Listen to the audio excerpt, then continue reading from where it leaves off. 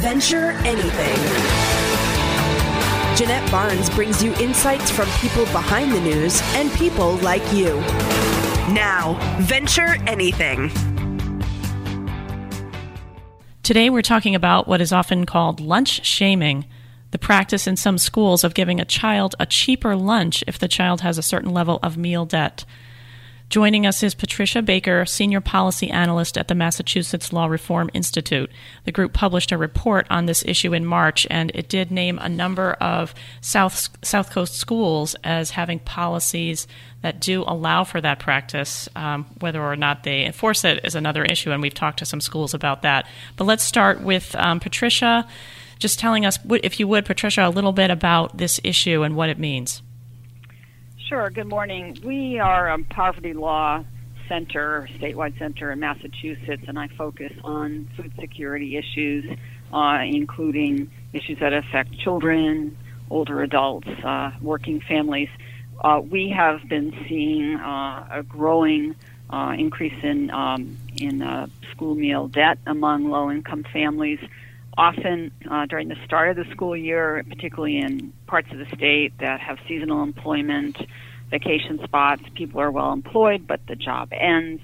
They get into debt, they don't have unemployment, and they don't realize perhaps that they can actually apply at any point during the school year for free or reduced price meals.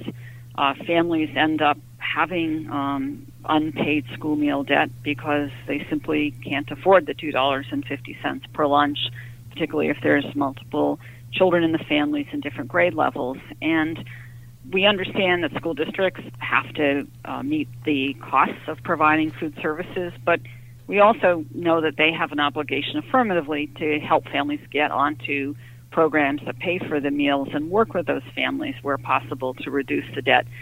At the end of the day, what we're concerned about is children not being caught in the middle of that debt. So the practices we were able to document in the report involved everything from high school simply not feeding kids if they didn't have money to pay, to middle and elementary schools allowing children to have an account cap of meals, after which they would be served the alternate meal, often a cold cheese sandwich, possibly with milk and a piece of fruit. But nonetheless, a practice that for a child in the cafeteria line can be very embarrassing and very shaming. And every child around that student knows that that child has received an alternate meal. It really has a very devastating impact emotionally on children. And some of the kids won't even get in line or will be so embarrassed about the cheese sandwich they'll leave the cafeteria without eating it. We just want to stop that practice and make this an adult-to-adult conversation. And haven't there been at least a few cases where, because of the nature of how the lunch line works, the student actually goes through the line, receives the hot meal, and then gets to the cashier, and that's when the switch has to be made, and then that food has already been served to a person, and so it actually gets thrown out, right? That's correct. The cafeteria workers are often, in some ways, the substitute parents. They are the staff that look out for the kids, often know a lot about a family situation. Child may indicate that their parents have split up, that a parent's incarcerated, is sick, and stuff's going on at home. They can read it on their faces. And so they're in the serving line. A child comes up to the cashier. In at least one school district, the protocol for the cafeteria worker is to make the letter C with her hand to signal to the food preparation line that they need to prepare a cheese sandwich. So they stop what they're doing with the other kids, go over, take 2 pieces of bread, a slab of cheese, put it on a plate, come over and swap out the hot meal for that cold cheese sandwich. And even though they try and be discreet, it's not discreet. You can see what's going on. The other kids know. I've talked to cafeteria workers and said, well, what happens next? Well, we have to throw it out because it's been served to a child. And she's also said, the kids cry. They don't understand what's going on. They can't kind of fathom why they can't eat the sandwich that they or the meal that they selected. So it's rough for them. It puts the cafeteria workers in a position of being food police as opposed to ensuring that all children are fed. And there's plenty of studies out there that show that if you don't eat. If you're not well nourished, you're not going to learn. I would imagine the workers themselves feel pretty bad about doing that. They don't want to be in this position. They don't want to be the ones denying food to a child. They're also, frankly, a little bit frustrated with some school policies that allow snack carts to come out after the last child is fed. That sometimes becomes an attractive nuisance for children, where they know that the ice cream and snacks will come out after lunch is served. So even children that may go to school with lunch money may feel drawn or peer pressure to divert it to the snack cart, which is all marked up, priced. It's not totally junk food. It has to meet certain nutrition criteria, but Rice Krispies may be a grain, but it's still a snack food that doesn't have all the components of the regular nutritious hot meal that the school districts serve. That's a balanced meal. Yeah. So there's other phenomenon that are going on that create some of these problems. Both a student who is in debt doesn't have money, and students who may have money but are drawn to distractions that we think need to be really looked at closely by the school districts. Years ago, actually, I did a story on school lunch nutrition, and I found that in a lot of the schools, even though they had that kind of standard meal, that like in the name of choice and variety, they were serving pizza and burgers on the side every day. You could have that as the option, and then it's easy to imagine a kid having the pizza and burger every day. That's right. That is in fact a phenomenon that's really challenging a lot of school districts to both have the array of choices, but also make sure children are fed. Some school districts will actually restrict a student's ability to purchase the competitive foods if they haven't also purchased a hot lunch or haven't brought lunch with them or have any kind of debt. They will not allow debt to rack up on that side, which is appropriate. But it is a bigger issue of how we provide meals to students. I think if the regular school meal is attractive, is well presented, is nutritious, and there's been a lot of great work to improve the quality of meals that are served, the competitive foods may become less attractive. Bottom line is there's kids who aren't getting served at all, right. And that's our concern, and there's families who are unfortunately racking up some debt here. We know a number of districts, for example, that are not only serving cheese sandwich like Dartmouth, Fairhaven, Mattapoisett, Middleborough, Westport. A number of the districts charge the full meal rate, even though they've served an inferior meal to the child, like Marion and Dartmouth and Acushnet are serving the alternate cheese sandwich, but billing the family as if the hot meal had been served. And that's troubling as well. So I wanted to get back to that in some of the local communities because here on the South Coast, the school districts that had those policies in your report included Acushnet, Dartmouth, Fairhaven, Marion, Mattapoisett, and Westport. There were a couple, Lakeville and Freetown, I believe, that were not studied, and Rochester. But when I called most of these districts, some of them told me they weren't actually following the policy, and I know I talked to you about that again afterwards. So Dartmouth said they tried it, but they stopped doing it. And Fairhaven, I think, said that the policy had been passed, but they never actually implemented it. Marion, at the elementary school in Marion, the Sippican school, the principal said she was paying for the meals out of her kind of community donated principal's account.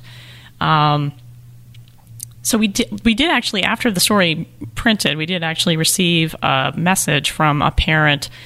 We weren't able to verify this, and I haven't gone back, so I'm not going to say what town, but we did receive a message from a parent saying that earlier in the year, her child was served the alternate meal in one of these districts that claims they're not doing it. So,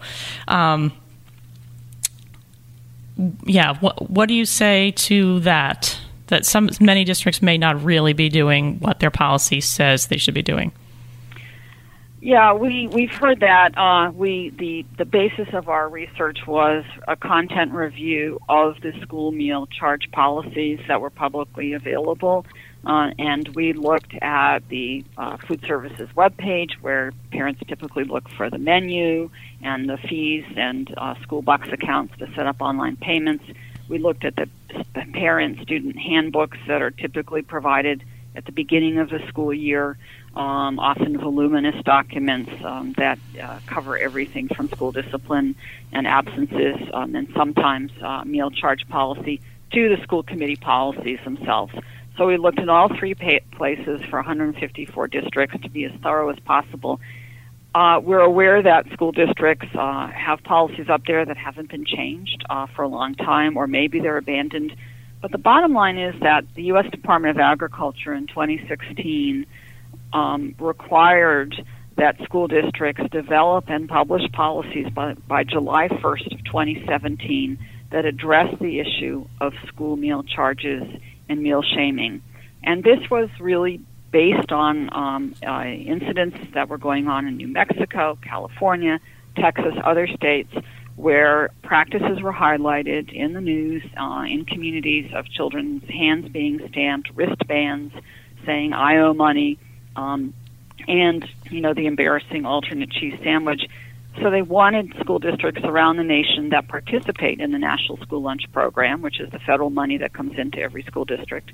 They wanted them to publish their policies in a clear and understandable way so that parents and anyone could find out how the school district is handling meal debt. It shouldn't be a secret.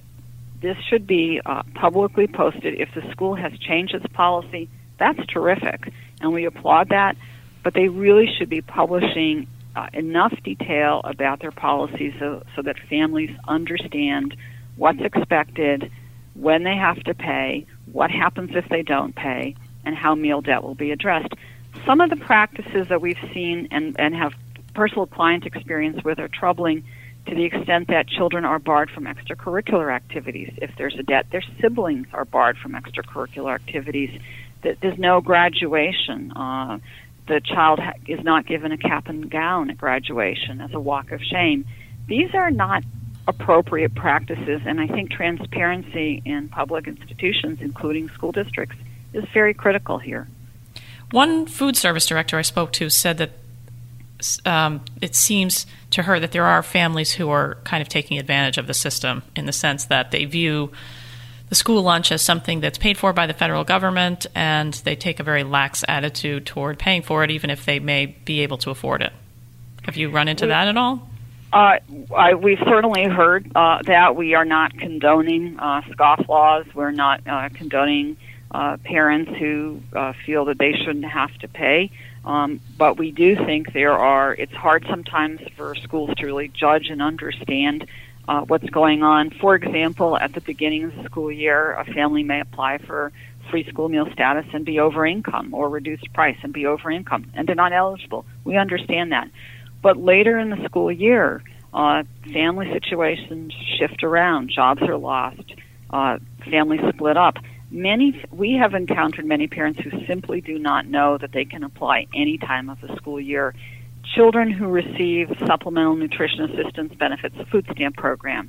Any family that receives food stamps, their child or any child in that family is automatically eligible for free school meal status. Doesn't even have to file an application.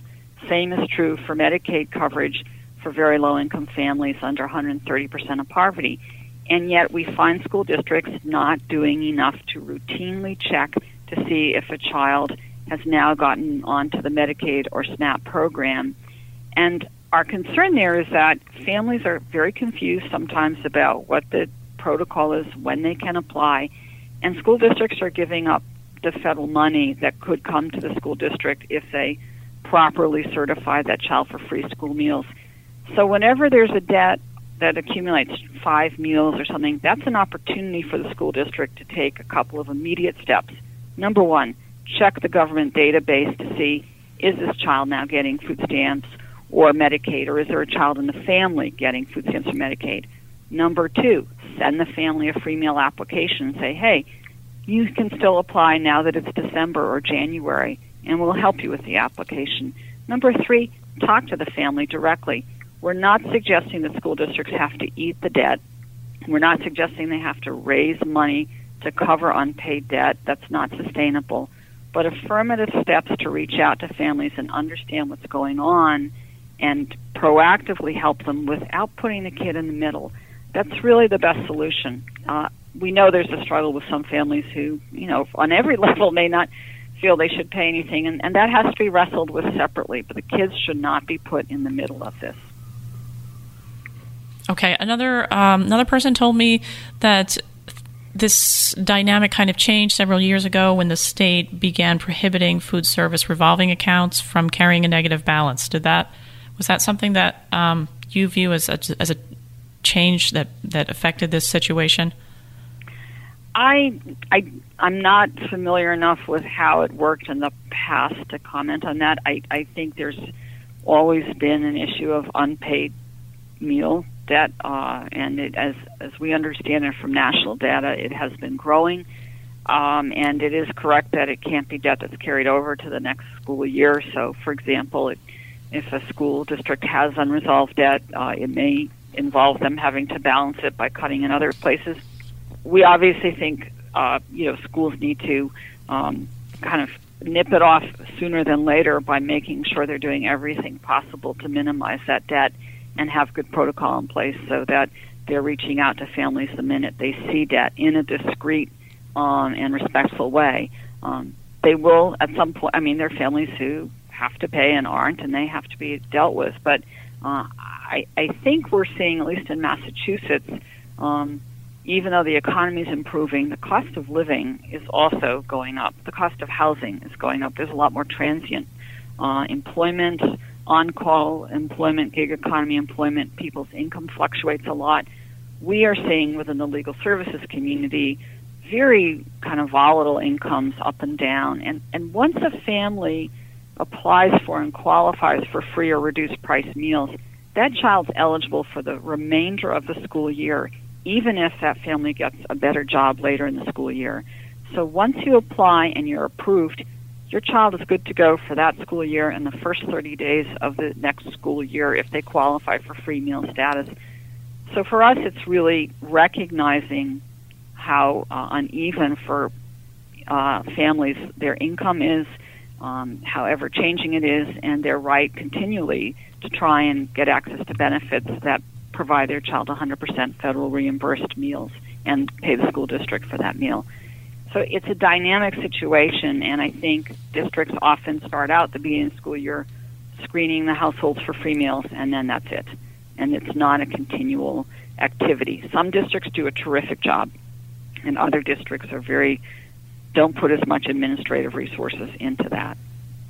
I want to point out that in the New Bedford City Schools, where there is a significant amount of poverty, this lunch shaming is not an issue because they have universal eligibility for free lunch. Is that right? That's correct. There's both New Bedford and Fall River are what's called community eligibility provision schools. What that means is that every child in that school district or in that school, if it's individual schools, is guaranteed a free meal. The school does not spend time processing applications for the National School Lunch Program, does not spend time collecting the 40 cents for each reduced price meals. Every child goes through the line. And what happens is the more children that get free breakfast and free lunch, the schools can bill for they bill for each meal served at a particular reimbursement rate. And most school districts find that when they do the community eligibility provision, it actually boosts the revenue for the school district substantially. Springfield, which I know is not in your catchment area, has community eligibility, breakfast after the bell, free meals, free lunch and breakfast, and they are bringing in a substantial amount of federal reimbursement, which has enabled them to improve the quality of the meals and start a number of community gardens on the school property to help kids really understand where their food is coming from. Any school district that has 40% or more low-income children, it's a very particular definition of what that means, any school district with 40% or more economically disadvantaged children is eligible to give all students free school meals. And there are districts that are not availing themselves of that option.